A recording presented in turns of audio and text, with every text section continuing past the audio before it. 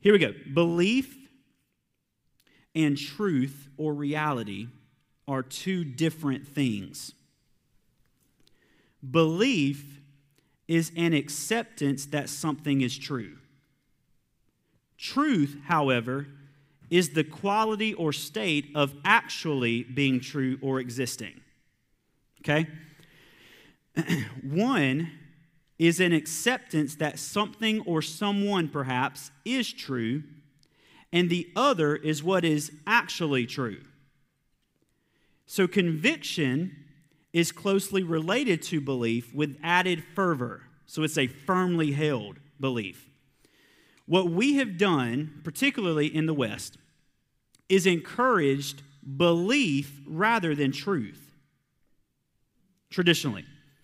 Belief and truth are actually designed to go together, ideally, but only when truth is the anchoring virtue, not conviction toward a belief that has created its own truth. So I'm going to break this down. I know this is a lot, but y'all just hang with me for a second. Belief has the power to create false realities, perspectives, and worlds that are so bought into that they appear as truth. Belief, conviction, has that power. So let me, just for an example, we have a habit in just our modern culture of teaching belief systems as if they are truth. Okay? Belief systems are designed to be truth as long as the truth that they believe in is the right truth. Right? That makes sense? So what I believe the Lord is moving us into is a place where He's redefining not our beliefs, He's redefining the truth so that our beliefs can submit to the right truth. Okay, for example, let me just give you an example of this. Hitler was a great speaker and had the ability to win people over by what he said. Through a mass propaganda campaign, Hitler won the support of much of Germany. But that mass belief in a representation or a self-defined truth of Germany in his ideas led to the massacre of 11 million Jews. Hitler and all of his supporters believed their ideology was complete truth and built an entire reality around it, even though it was a complete lie. So you see the difference here? Is that belief, without being rooted in the correct truth that it accepts, is not only wrong, it's deadly. So what I'm not saying is that we have to know it all. What I'm actually saying is the opposite. I'm saying because we don't know, and I believe, and I would argue, we should not yet know it all, because of that, we need to be careful what truth we have built an entire reality around. We are okay editing truth to fit our belief system, which is our preconceived, traditional idea of what truth is. We're completely okay editing truth to fit what we believe. Right? We just saw this in November through elections. We've seen this all throughout the past year. We're okay editing what is true so that it matches or argues for what we believe. Okay? We are usually unwilling to let our beliefs be edited to submit to real orthodox truth. There is only one truth, not many, not individual truths, not your own truth. Your truth is your truth. No. There's one. And Jesus said it was Him. I am the way, I am the truth, and I am the life. No one gets there except through me. So there's one truth, and His name is Jesus. Amen? Okay, don't fall asleep on me. This is going to get good.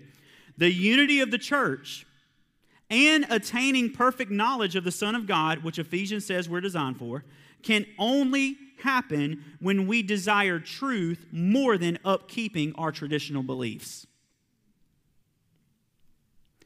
I'm going to have to amen myself a lot today. Okay. What Yahweh, by way of Holy Spirit, is doing right now is a direct teaching of truth. Who He is, where we came from, who we are because of the resurrection, etc. What all we've been walking through a lot lately. If we're not careful, we will see this through the lens of our inherited, insufficient, at best, beliefs, and so edit his revelation that the truth of it becomes a lie. Let me give you my definition of a lie is this. A lie is something that poses as truth without being true at all. So the enemy, father of lies, doesn't come to us and say, hey, what I'm about to tell you is a complete lie, but you should do this. No, it's what I'm about to tell you is completely legit, so you should do this. Right? Adam and Eve, I know he said you would die, but you're not going to die. He just didn't want you to be like him. Right? Complete lie, but passed on as truth. So that's what a lie is, something that poses as truth without being true at all. We believe a lot of lies about God. And we believe, thus, a lot of lies about us. And have shaped an entire religious system around some of them. These never presented themselves as lies, or we would have immediately rejected them. No, they all posed as truth that we built beliefs on. So in love, Yahweh is redeeming truth within this family and others. But in order to introduce truth, it will require that which we have built a lot of our beliefs on to fail. Praise God. Romans 12 says this. I'm going to read this in two different translations. One translation says this, Romans 12:2.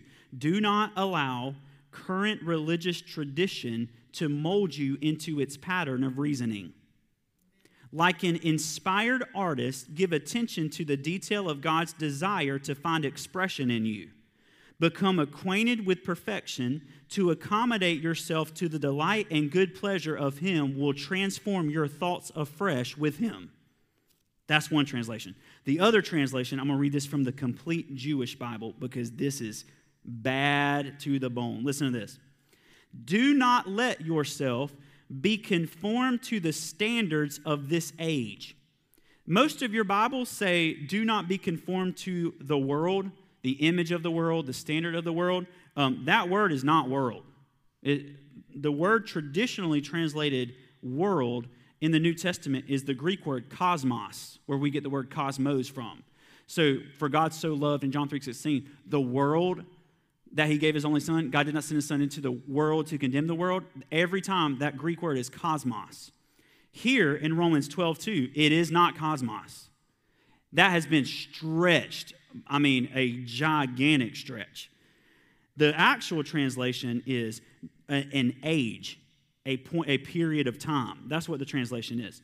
So do not let yourself be conformed to the standards of this current age, particularly the one Paul is writing to in the book of Romans.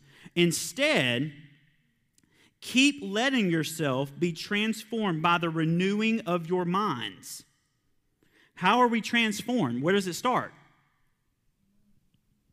How we think.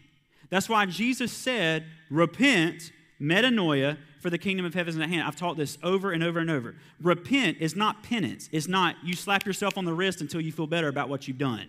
That's not repentance. Repentance is changing how you think. In fact, the more accurate translation is a co-knowing. So you thinking like He thinks. So when you repent, you're laying down how you've seen yourself, how you've seen God, how you've seen whatever you're walking through, and you are inheriting how God sees all of those things. That's what repentance is. But it's a change in how we think.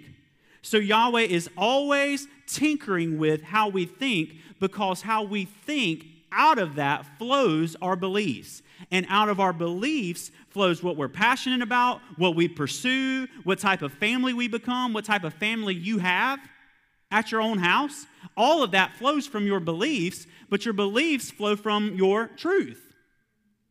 So if our truth is off, our beliefs will be off. If our beliefs are off, every single thing that flows from those beliefs will also be off, even if it's 1 degree. And I and you are not designed to live close enough. And I fear in America, we have settled for being close enough and that being good. You know how like we today, when I was a kid, we didn't give everybody awards. Like when I was a kid, you either won or you lost. You know what I'm saying? Today, you either win or you get you also get a trophy. You know what I'm saying? Which is probably not a bad thing. I probably agree more with that anyway. But growing up, if you didn't get first place, you lost. Period. That's it. You know what I'm saying? And so when I played football, we never got in the locker room after a game that we lost by 1 point and said, hey, that's all right. We got close. No. You know what happened? The next day, we ran until we puked. You know what I'm saying? Right? And so at no point in our lives, if we have any type of competitive mind, which I have a really bad competitive mind, but at no point in our lives are we okay being close enough until we get to the Lord, and all of a sudden we're completely okay being close enough. And when I say close enough, what we really mean is miles apart. Because like I've said, if you stay on 1 degree off of true north for long enough, you'll find yourself way off of true north down the road. So this is what happened, is the early church, I told you this, the reason that John writes his gospel, which in my opinion makes it the best gospel, but that's just my opinion. The reason John writes his gospel is because, and we know this through reading the church fathers, this is a fact, that John sees later on in his life that already the church has started becoming a religious institution. That the Pharisees and all the religious people that had been saved and born again into this thing had brought with them the rules and regulations, and the church leaders had tried to marry the rules and regulations of Rome and the Jewish Old Testament law with the freedom of Christianity. John sees this happening, and they come to him and say, John, this is what's happening. Can you write something that will anchor us in the truth of this? And he pens the book of John, which is why it's later. Then he also pens 1st, 2nd, and 3rd John, and then he has Revelation, which I don't think anybody really understands Revelation. And I say that not because we're not supposed to understand it. I say that because we've seen it wrong. When we approach Revelation I'm about to get in a lot of trouble. When we approach Revelation from the view that this is all what's to come, it makes absolutely no sense. And I would argue that would make it really it shouldn't be called Revelation. It should be called prophecy. But unveiling is what Revelation means. Maybe John was trying to give us insight into some things that have actually already happened. It's a lot. All right. So, you don't got to agree with me. We're not talking about Revelation. We still can be brothers and sisters. Okay. So Paul is saying here about being transformed into the image, not being transformed into the image of this age and the standards of this age, but being reformed or transformed by the renewing of your mind. Here's what Paul's saying. He's saying, don't let the thinking or beliefs of this current age be what determines what is true within you. Rather, let Holy Spirit birth your thinking and beliefs from the truth of God expressed in Jesus. That's what Paul's saying. He's saying, don't start with a belief system and try to find your way to truth. Start with truth and then let truth give birth to all of your belief system. Y'all with me? Okay. So, we, for example, do not believe, typically, we don't believe that the gospel is he seeks until he finds. Typically, we believe the gospel is we seek until we find. Amen. Right? 9 times we believe that the gospel is we seek until we find what's right. One issue, Luke 15 says he seeks till he finds.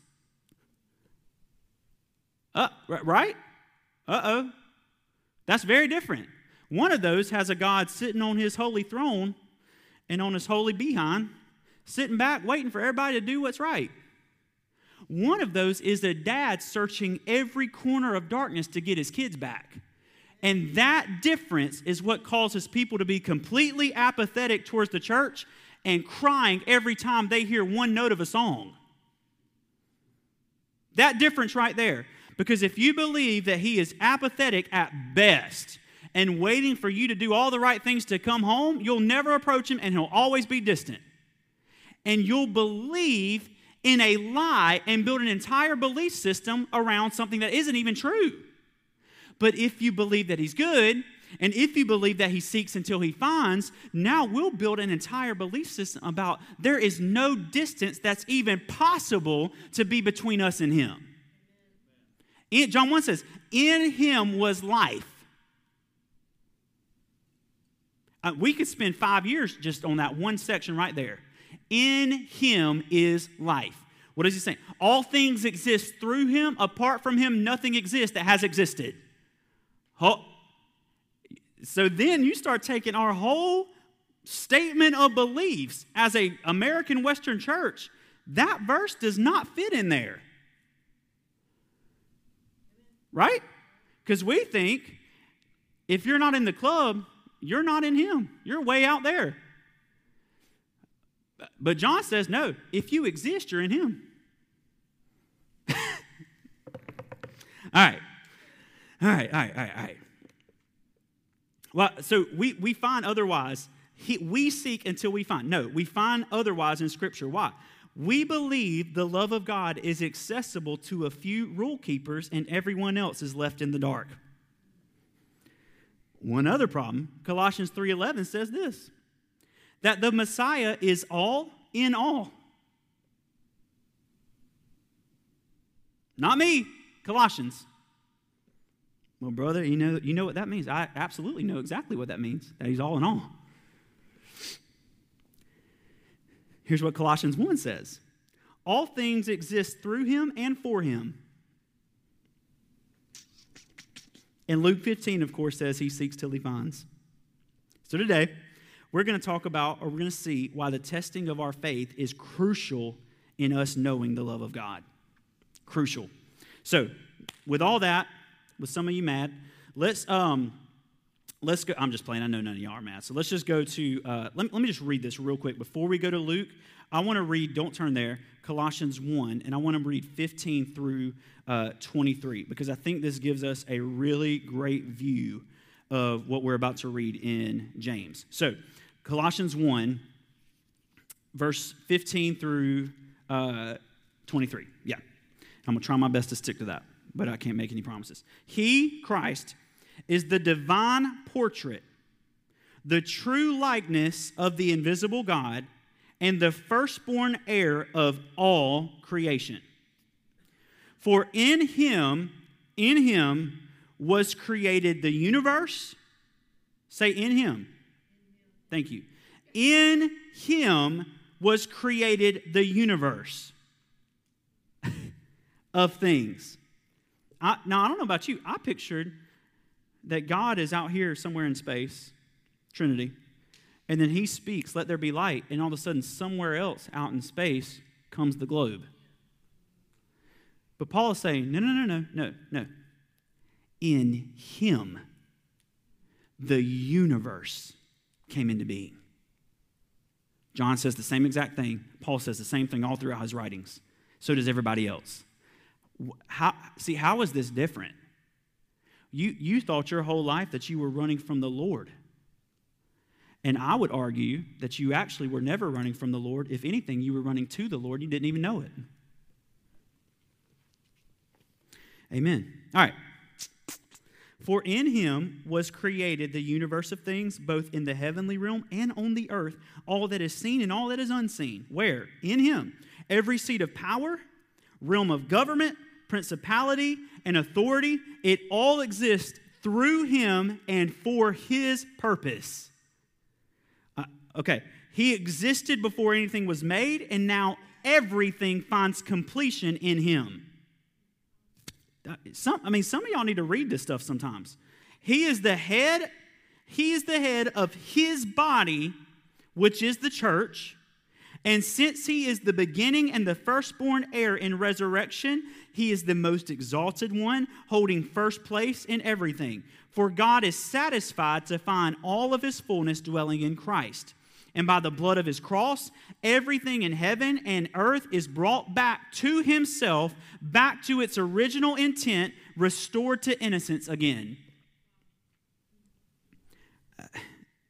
Why haven't we preached that gospel? I read this stuff during this week, and I'm like, dear Lord, the burn thing is awesome, but I would have ran and bowed at the feet of that. You know what I'm saying? Even though you were once distant from him, living in the shadows of your evil thoughts and actions, he reconnected you back to himself. He released his supernatural peace to you through the sacrifice of his own body as the sin payment on your behalf, so that you would dwell in his presence. And now, right now, there is nothing between you and Father God, for he sees you as holy, flawless, and restored. Are y'all hearing this? If indeed you continue to advance, this is why I wanted to read this, because we're going to go talk about the testing of our faith. If indeed you continue to advance in faith, assured of a firm foundation to grow upon, never be shaken from the hope of the gospel that you have believed in. This is the glorious news I preach all over the world. Lord, there is nothing between you and Father God, for he sees you as holy, other than, unique, flawless, perfect, and completely restored. Well, why does he see you like that? Because what you've done? No, because of the sacrifice of his own body as the payment on your behalf. So verse 23, it seems as if Paul is kind of giving a caveat right here. And I want to really dig deep into what he's saying here, because it connects to James 1. So he gives this whole thing, and then verse 23 it says, if indeed you continue to advance in faith, assured of a firm foundation to grow upon. Faith and belief, just to be clear, in the Greek, biblical sense, are not the same thing. Okay? In the English, they might be pretty much the same thing. In the Greek, they're not the same. So faith, in the Greek, pistis, I've talked about this extensively in the past. But just to give you a background, faith, pistis, is God-given. Helps Word Studies says, and I think I even wrote this down. Maybe I didn't. No, because I think I have it memorized. Helps Word Studies, which is one of the translation helper tools, whatever you want to call it. Pistis means this. It's a God-given guarantee that what he spoke will come to pass. Faith, pistis, is a God-given guarantee that what he spoke will come to pass. Next paragraph in the Helps Word Studies, it says this. It is always God-given, never man-produced. Though it involves man's trust, it does not affect the measure of faith that you've been given because it comes from God as a guarantee. So, God gives us faith as a guarantee that what he spoke will come to pass. And we live aligned in that faith by trusting in the faith that we've been given. You with me? Okay. So belief is I believe in something. Faith is I've been given something by God that I trust. In the Greek sense. You ready? Okay.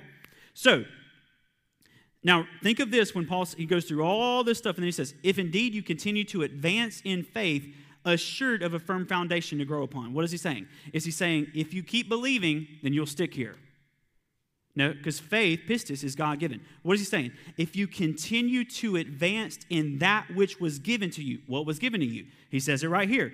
He released his supernatural peace to you through his sacrifice of his own body as a sin payment on your behalf so that you would dwell in his presence. If you continue in the reality of what Christ has given you, assured of that firm foundation, you will never be shaken from the hope of the gospel that you have believed in. That word believed is different than the word faith said earlier.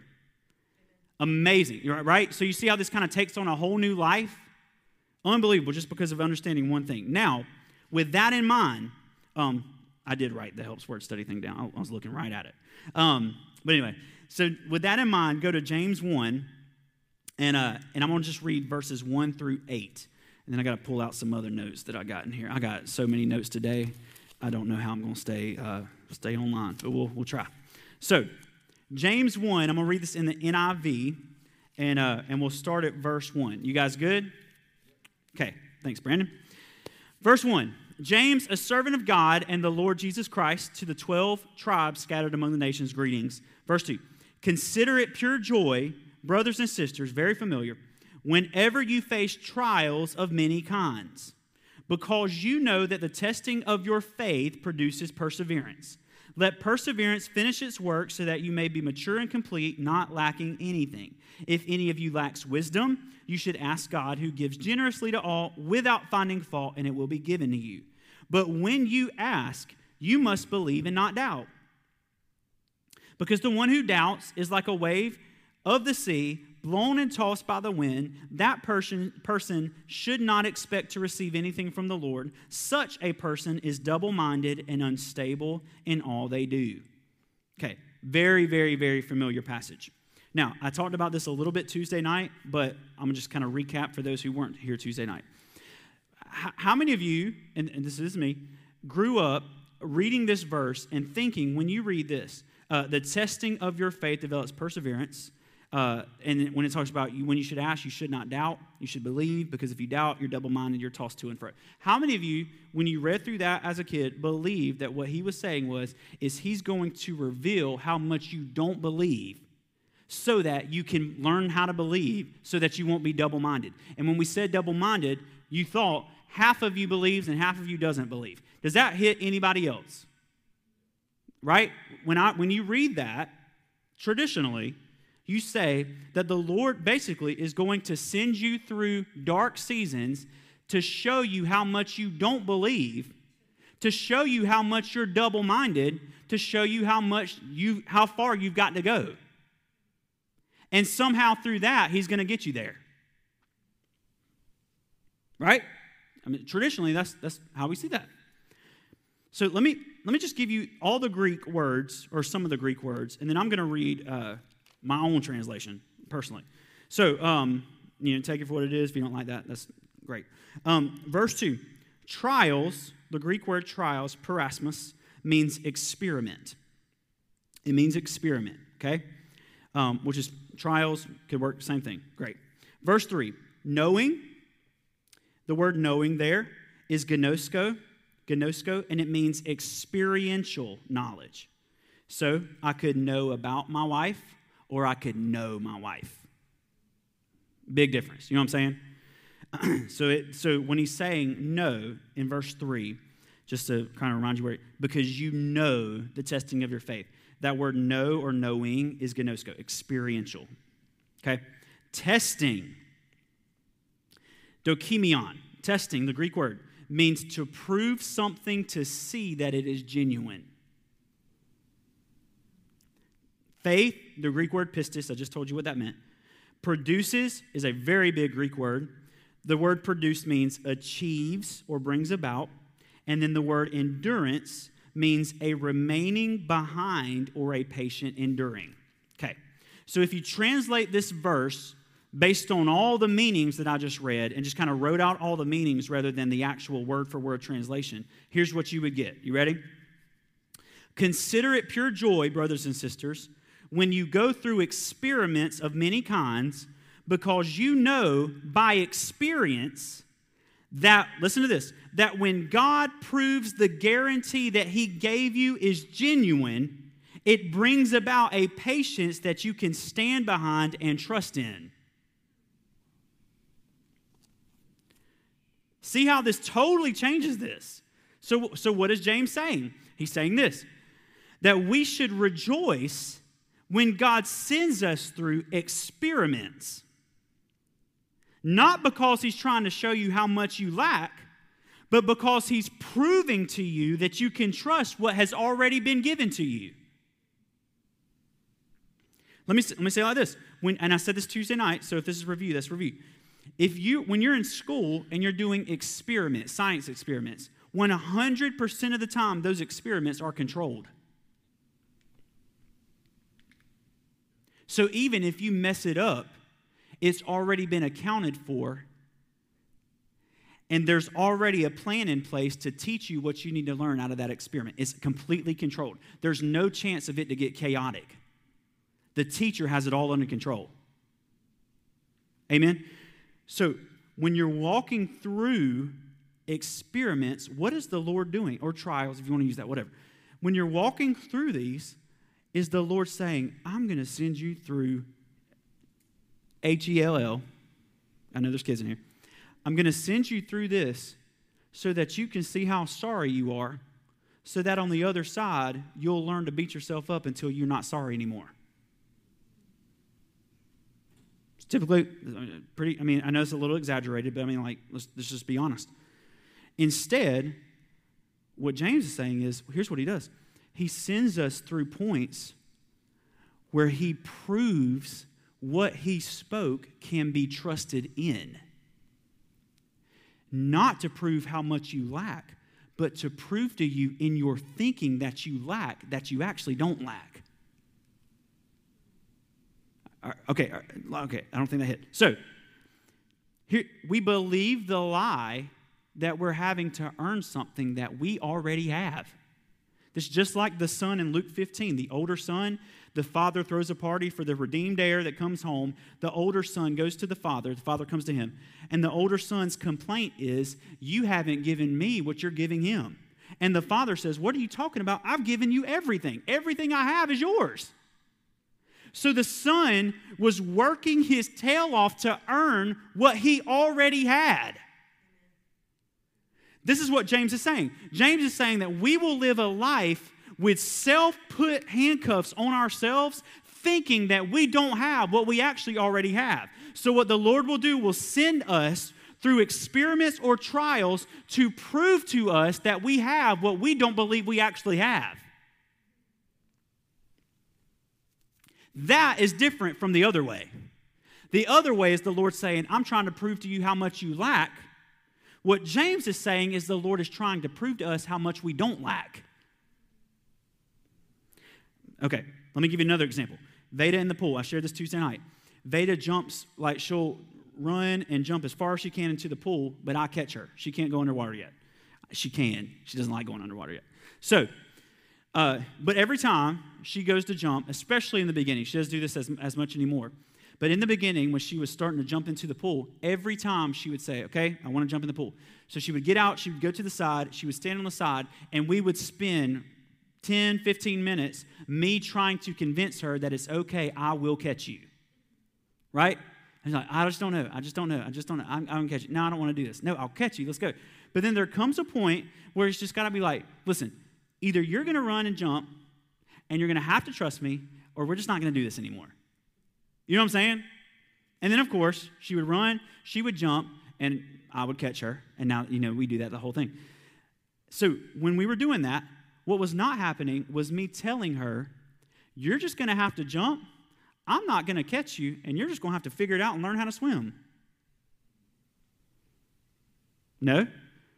I was trying to tell her, if she would just jump, I would catch her. We think the testing of our faith is the Lord saying, I'm going to send you through the valley of the shadow of death so that you can learn how to swim. And he's not. He's saying, I'm going to send you through the valley of the shadow of death so that you can be proven, so that I can be proven that I've held you the whole time. That's the testing of your faith. The testing of your faith is, I'm not going to send you through this so that you can be self-sufficient. The testing of your faith is to prove to you that you don't have to be self-sufficient. In the other line of thinking, verses 5 through 8 make zero sense. Why would James go from the Lord revealing our level of belief to talking about wisdom? I said this Tuesday night. It makes no sense. It's completely random. But in this correct line of thinking, it makes total sense. That the Lord is pushing us off an edge, so to speak, not so we can see how good of a swimmer we are, but so that we can see that when he said he would catch us, he meant it. Wisdom teaches us who he is, which connects us to what he has spoken over us as trustworthy. If any of you lacks wisdom, you should ask God, who gives generously without finding fault, and it will be given to you. What kind of wisdom? Wisdom in what he's trying to prove in you through the testing of your faith. Okay. So you're not walking through what you're walking through so that you can know how to do it better next time. You're walking through what you're walking through so that next time you can say with full confidence, I'm going to trust in the faithfulness of that which is in me because it came from the one who is love. All right. So let me read verses 6 and 7 and give you the Greek words for that. 6 and 7. But when you ask, you must believe and not doubt, because the one who doubts is like a wave of the sea, blown and tossed by the wind. That person should not expect to receive anything from the Lord. Such a person is double-minded, unstable in all he does. Okay, so you must believe. The word you must believe should say this in the Greek. You should ask in faith. You must believe. The Greek word there is not the English, what we would translate belief. The Greek word there is still pistis, faith. So he's not saying when you ask, you better believe it. He's saying when you ask, you should ask in faith. What is faith? God-given. So it's just like we would say, when you pray, pray in Jesus' name. We say that a lot, right? What we're not saying is you're trying to earn up a certain level where you can actually now pray in Jesus' name. No, when we say pray in Jesus' name, we're saying you're praying in the authority that you have no matter what you've done. In Jesus' name. That's exactly what he's saying. He's saying when you ask, you must do it in faith rather than in doubt. Okay, without doubting, you ready for this? Without doubting or to not doubt, the Greek word diakrino is the Greek word, and here's what it means. You ready? It means to separate or to vacillate back and forth. It comes from two words. Dia, which means divided, and krino, which means, at the root, it has the meaning of separation. Dia, divided, krino, separation. Strong's Concordance says that this word could be and should be translated to be separated. So now, do you remember what we said about sin? We've been talking about this for weeks. Do y'all remember this? The word for sin in the Greek is hamartia. Without, martia, form. Without form. That's what the word sin means. Hamartia. So when Jesus becomes sin, he becomes the wrong form, so that we could inherit the right form, our original form. Okay? So all sins that flow from our life flow from the root of us living without form. Good? Okay. Just reading a little bit of Greek. So, sin without form or separated from form. However, sozoing, which is where we get the word save from, sozo, means that formlessness comes into its right form. Sozo means to be made well, to be healed, to be saved, to be rescued, to be redeemed, to be made whole. It means a plethora of things. We settled on salvation. I think we could have settled on a way stronger word, but that's okay. Salvation. So sozo means something that is formless being brought back into its right form. Now, here's what Ephesians 2 says. Ephesians 2 says this, that salvation comes through, what does Ephesians 2 say? Salvation comes through what? Faith. Pistis, not by works. Faith. So Paul is saying that the answer to formlessness is faith, our inherited form. Now bring it back. So, when you ask, you must believe and not doubt, or without doubting. Separation. So what is James saying when he's talking about this right here? Here's what he's saying. He's talking about God testing our lack of belief, is he, the question I should have asked, is he talking about God tempting us or testing our lack of belief to show us how little we believe? That can't be it. Because Jesus said if we have faith the size of a mustard seed, we can move mountains. So even the logic of him trying to show us how little faith we have doesn't align with what Jesus himself said, which is even if you got this much, you could speak to an entire mountain and it would obey you. So even if you do have a little bit of faith, you're a real powerful person. So that can't be what he's trying to prove to us. Okay? On top of that, when Thomas doubted, did Jesus deny him and cut him off?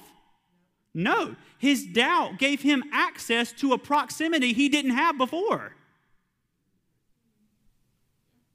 So it can't be he's trying to prove us how much we doubt, because every time we see doubt, the Lord takes hold of it and brings it into a place that it wasn't before through doubt.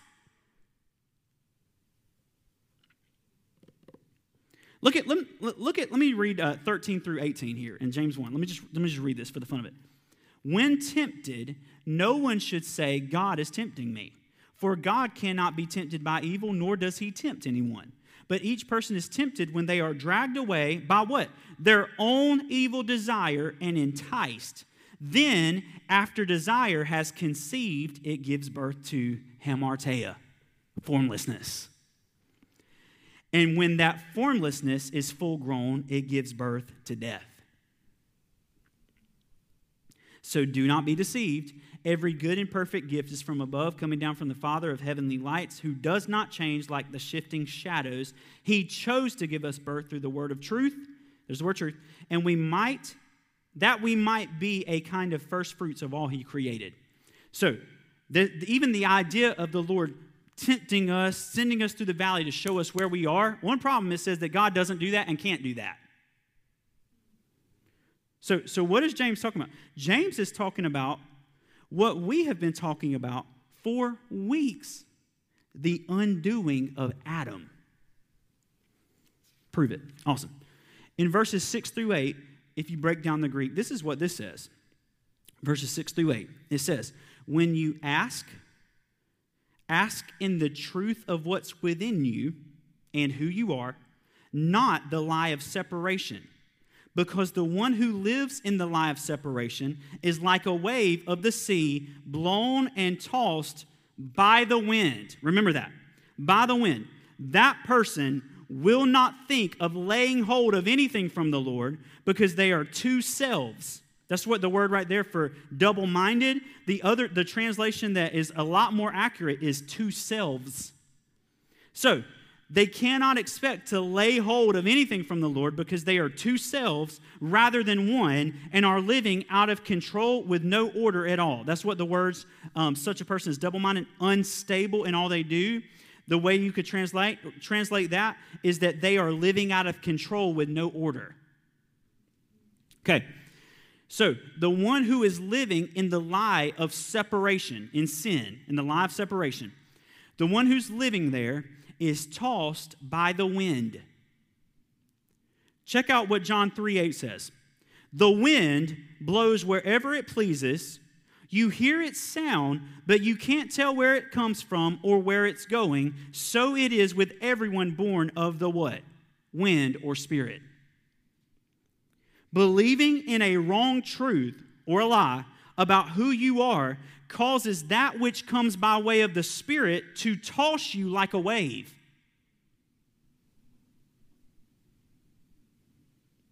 If the Spirit, let's just for the fun of it, if the Holy Spirit showed up in just a random church, I won't give any names. If the Holy Spirit showed up in just a random, typical American Western denominational church right now, if the Holy Spirit blew through it, do y'all know what would happen? Rejection. You know what I mean? No, thank you. We don't want that. Right? The one living in a lie of separation is tossed by the same wind that another group of people, 120 in an upper room, were given life through. Same wind. One living in a false identity is tossed by the wind. The other, living in faith, that which is given by God, is empowered by the wind. So believing in a wrong truth causes that which comes by way of the Spirit to toss you like a wave. So God is proving to us, through controlled experiments, if you will, that everything that He is, that we are, and the creation is, that has been reconciled by way of the cross can be trusted in. However, if we fail to let Him convince us of this, we'll continue to carry two realities or identities within, and in that place, we lay hold of absolutely nothing. That's why we have been stagnant for years. Not we, but like the typical church, stagnant for years. Because you can't take hold of anything when half of you is still in Adam and half of you is in Christ. Let's say it more accurately. When 90% of you is in Adam, but 10% of you that repeated the prayer is in Christ. You can't lay hold of anything. And the reason is the same reason I just talked about tithing. It's a stewardship issue. If the Lord releases new wine to somebody who is, or a group of people who is mostly Adam, what does he say? If new wine is poured into an old wineskin, the wineskin bursts and the wine is wasted. So it's goodness that withholds new wine until a wineskin submits to the process of dying and becoming new. But when you become new, new wine is completely effortless. That which would have destroyed you in an old identity now gives you purpose and life. So when the Lord comes to us and he starts whispering things like, and I love using this example because it's the most extreme example of Jesus. So the most extreme thing he ever said that I talk about on a weekly basis is, eat my flesh, drink my blood, you have no part in me, right? The most extreme thing he says. So he says that. He just fed the 30,000, however many thousand people were there, including women and children, 5,000 men plus all the women and children. They all come. Jesus feeds them. This is an amazing miracle. This is awesome. We love this. We're starving. Free food, you know. And so the next morning, Jesus goes across the lake. The next morning, they wake up and they're like, we're hungry. And we're out here, and let's just go find Jesus. Maybe he'll feed us again, you know? So they go find Jesus, and Jesus rebukes them. Y'all always looking for food. You know, you're always doing this. And they're like, well, Jesus, look, if you just feed us again, like, we'll believe what you're saying. And he says, all right, I'll feed you. Eat me and drink me, or you'll have no part in this. And go back and read this. To see they say, literally, it says, does this man expect us to eat his flesh and drink his blood? So he says that for 30,000 possibly people, that tossed them like a wave. For 12, he turns around and says, y'all gonna leave too? And they say, where else would we go? In other words, 30,000 heard that and were tossed aside. Not because he wanted to toss them aside, but because they had failed to die to Adam. Repent, for the kingdom of heaven is at hand. They haven't changed their way of thinking. 12 have. So he says one thing that rejects 30,000 people, and that same thing causes 12 to say, we can consume it now. What? You right? You know what I'm saying? So this is what James is saying. James is saying that the Lord's going to send us through a process that will kill Adam if we'll let it. Amen. So that on the other side, he can begin to give us whispers. Paul says in 1 Corinthians that we are called to hear the whispers that no ear has heard, see things that no eye has ever seen, and process things that no mind has comprehended. That's what we are designed for. However, we cannot contain that right now in this line of thinking. Well, Josh, prove it. I've said some stuff lately that lines straight with Scripture, and people have kicked back because it doesn't line up with certain beliefs that they had inherited. And Lord, if y'all think that what the Lord's been saying lately is like, man, this is groundbreaking revelation. No, this is like stuff we should have gotten as babies. This is like Lord, this ain't even meat. This ain't even milk. This is like formula. You know what I'm saying? It's just like, Lord, but what are we going to do when the Lord starts actually saying stuff that because this message right here is original. The whole early church, you walk into an early church, they'll teach the love of God, Trinity, the whole thing, who we are, reconciliation, all that. You'd hear that. Nothing new. So this isn't what no eye has seen, no ear has heard. This is heard. This has been seen. What no eye has seen, no ear has heard is stuff that the Lord, and this is real dangerous, but I'm okay with that, is the Lord starting to whisper things to us and show us things that you might not be able to find something for.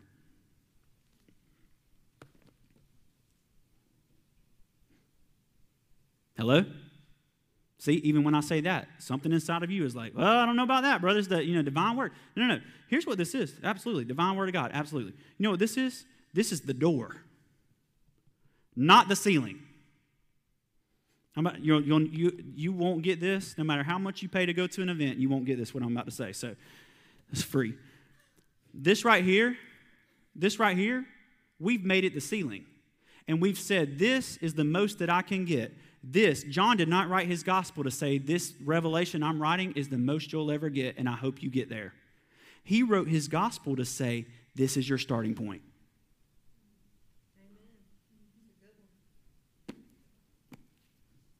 When Paul is being persecuted, he writes in 2 Timothy, this has become one of my favorite verses. He writes this and says, hey, I don't know if you've heard, but all of Asia has left me. Everybody's gone. We had a great exploding ministry, but I don't know if any of y'all heard this. They all left. I'm basically alone. So Paul, you know what I mean? Like, that's where Paul is towards the end of his life. And now, thank God, he didn't quit when everybody started leaving. But he starts preaching things like Colossians 1 that I just read. And you read some of that stuff, and that flies in the face of Pharisee. Flies because the Pharisees and the religion and the West and America and all that stuff, we have built our entire church system just like we have built our entire political system and just like we built our entire governmental system.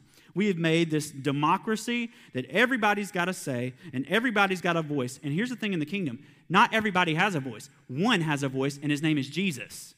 What we are called to do is hear what we have heard from the Lord that unites the body together and move off of the cloud, not say, this is our beliefs, this is what we've inherited, this is what we're going to do, and Lord, you better submit to it or we're going to do something else. Amen. Amen. Amen. Let me. I got a lot of rabbit trails I just wrote down, but I'm gonna chase only a couple. Matt, can you come up here? Okay. The only reason we would be frustrated with a process or a storm is if we haven't truly been rooted in who we are, which is not a belief issue. Primarily, it is a truth issue. All of us believe. All of us believe in something. Right? I mean, you don't have to say right. All of us believe. Okay? So for example, like a Calvinist believes with everything in him or her predestination. It's not in the Bible. They believe it. You know what I'm saying? Believe. So all of us believe in something. Some of you might believe in, I'm going to hold Adam right here, and I'm going to hold Christ right here, and I'm going to spend the rest of my life vacillating between the two. You may not say you believe that, but Jesus said you'll know a tree by its fruit. Okay? So you're spending your whole life, and you're holding Adam here, and slavery here, and condemnation here, and old identity here. But then there's another part of you, it might just be your pinky, that's holding Christ right here, and you're praying to God that you can die before you let go of one side of it. And the Holy Spirit's job is to be in between to keep you from vacillating too far back and forth. And what the gospel says is there's nothing over here to hold. Even if you have your hand out here, there's air. There's nothing here. The only thing there is to hold is this because of the cross. That's it. That's it. That's what I just read in Colossians.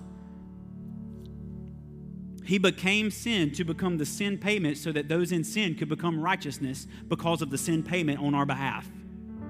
This is the gospel. This is the stuff that we celebrate at Easter and don't have a clue what we're talking about. This is the stuff that we celebrate at Christmas.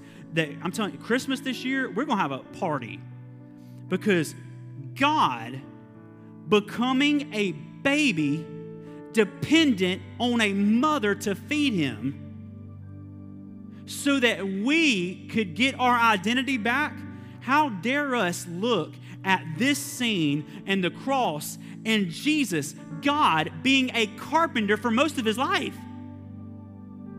God, for 30 years, 30 out of 33 years on the earth, no one knew that he was even there because he was just the kid down the street making tables. And you think your life is insufficient and it's not adequate enough because you're doing something that isn't ministry. You are. I don't believe Jesus could have done what he did in 3 years if he hadn't done what he did in the first 30 years.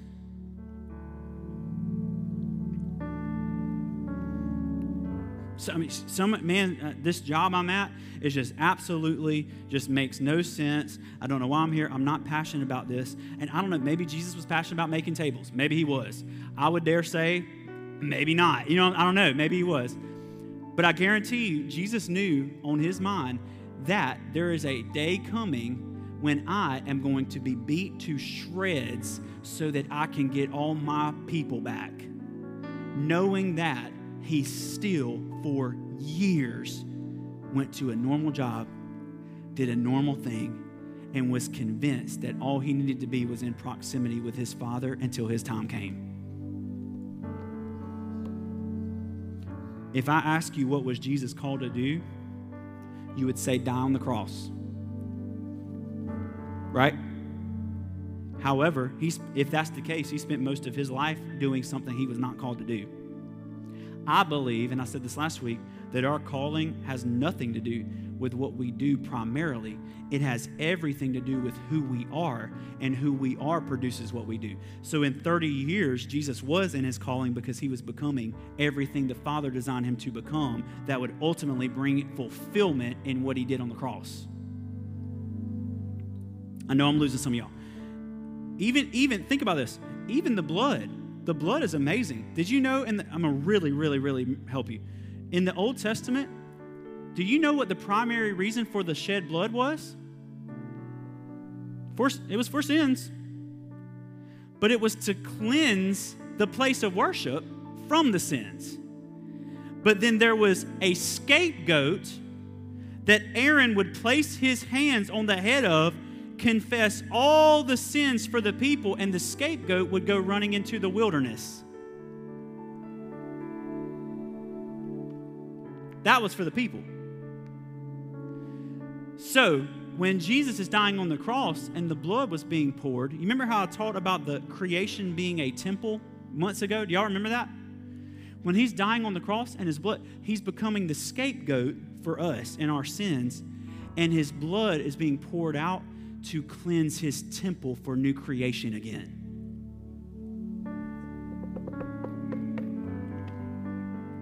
Last thing. Testing of our faith. Last thing. I want to talk just for a second about pruning, because this goes right along with the testing of our faith. We have, and I shared this with some of y'all last Tuesday or the Tuesday before, Veda has planted some flowers in our yard, and she planted them in spring, and I did not know this till I read the little packet on the seeds. So when you plant flowers, you dig up a hole, and you're supposed to put like 1 or 2 or 3 seeds in, depending on what you're planting, and then move like 6 feet away or 6 inches away, and do more and all that stuff. So what we did, gardening, so what we did was dug up a hole, and Veda just took the whole packet and just dumped the whole thing in. So there's like 100 seeds or whatever in there. And so we're like, whatever, we'll just see what happens. And but I read it, so I don't know if you've ever read these. Did you know that if you do it right, when the flowers start to grow, there comes a point when you're supposed to look at this cluster of flowers, see which one is actually growing healthily, and pluck out the other ones. Do you know this? So that the one that's growing can get all the nutrients to become everything that it's designed to become. I'm the vine, you are the branches. Bill Johnson says that pruning is a blessing for bearing fruit, not a curse. If you're bearing fruit, he's going to start to pluck. Why? Because there's things in our lives, this is the testing of our faith, there's things in our lives that unless they get plucked from us, will never become everything we were designed to become. And the primary thing that I believe the Lord is plucking from us, at least he's doing from me, is any shred of Adam that is still left in me. If there is a centimeter of Adam still left, I told the Lord, I want you to send me through the testing of my faith over and over and over until I am convinced that I am no longer in Adam. I mean, you know what I'm saying? And that's not a fun prayer, because you know what he's been doing for the past few months? For me? You know what he's been doing for the past few months?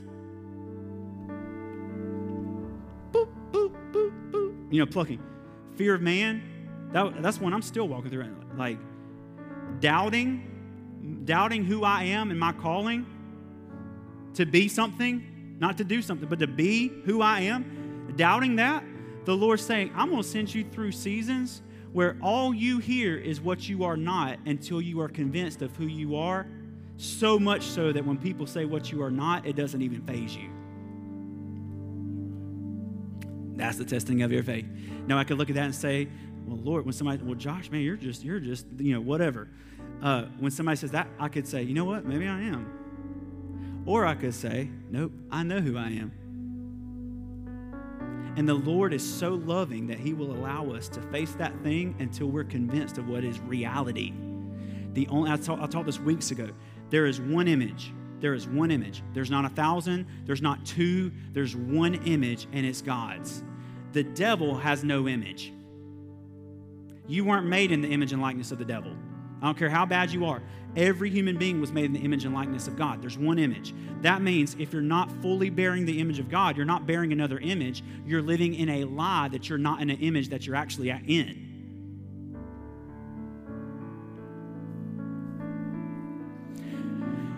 So, I'm going to pray, and here's what I want to do. I want to do 2 things. I want to give, I guess I don't call it an invitation, but what I want to do is I want to give us an opportunity, and because we've moved everything to the stage, our altar is kind of sparse, but, pray wherever you are. If you want to come up here, you can. But I just want to take a few minutes while Matt plays, and I want us to give the Lord permission to experiment with what needs to be experimented within us, number 1. But then number 2, I feel like a lot of you are actually walking through this right now. And maybe you didn't know it until today. Maybe you thought that you were walking through the Lord showing you where you lacked. And if you lack, it's not because the Lord's showing you where you lack. If you lack, it's because you've bought into the fact that you lack. And maybe he's trying to reveal the lie. But what you've been walking through is the Lord trying to prove to you that if you will jump in the pool, he'll catch you. That the Lord's been trying to prove to you that he's not trying to teach you how to swim. He's trying to teach you to trust that you'll be caught 100% of the time. So I'm going to pray, and then we're just going to take a minute, like I said. And if you want to go ahead and kind of, if you need to come up here, if you want to pray there, that's fine. But I'm just going to pray over us as we just spend a few minutes with the Lord, solidifying this in us. And I also, y'all just bow your heads and close your eyes too. I want to ask this question too. And I know this isn't necessarily a super salvation-y message, but is there anybody in the room that you feel like maybe you've never had a genuine relationship with Jesus? And you just throw your hand up. There may not be in the room, but like maybe you've repeated a prayer, maybe you've done the religious thing, but like you've never had a genuine relationship, experiential relationship with Jesus. Is there anybody in the room you can raise your hand? Anybody? Awesome. So here's what we're doing. I'm going to pray, and then you guys just pray with me. Lord, I pray that you would solidify a lot of this in us today. Start with me. Lord, we invite you to poke and prod at the places in us that are not designed to be in us. We are designed to bear fruit, abundant fruit, if we'll just abide in you. If we'll make our habitation in you. So, Lord, I commit right now that we as a church family, I commit that we will be a family that is okay with what no eye has seen, no ear has heard. That does not mean we're going to stray from anything. That means we're going to go deeper into the foundation than we've ever gone before. It's not a mile wide and an inch deep. It's an inch wide and a mile deep. And I just believe that the world around us that is in chaos and obscurity and darkness, that as we as a family begin to flip the lights on, they are going to come alive in who not only they are, but the creation is. All of creation is standing on tiptoe, yearning for the manifestation of the sons and daughters of God. So Yahweh, we love you in this place. I pray over every person under the sound of my voice. I pray that you would give us this zeal to pursue you. I pray that you would just demolish every apathetic piece of us that we have brought to you. The summer is such an easy time to slide into a half-hearted way. So easy. And Lord, I pray that you would just remove that mindset in us right now as we prepare to go into the fall in the next couple of months. Would you just bring us back into alignment with the zeal of the Lord that has not only called us by our real name, but has reformed us into what we were designed to be from the very beginning. Lord, we love you in this place. We love you. It's in your name we pray. Amen.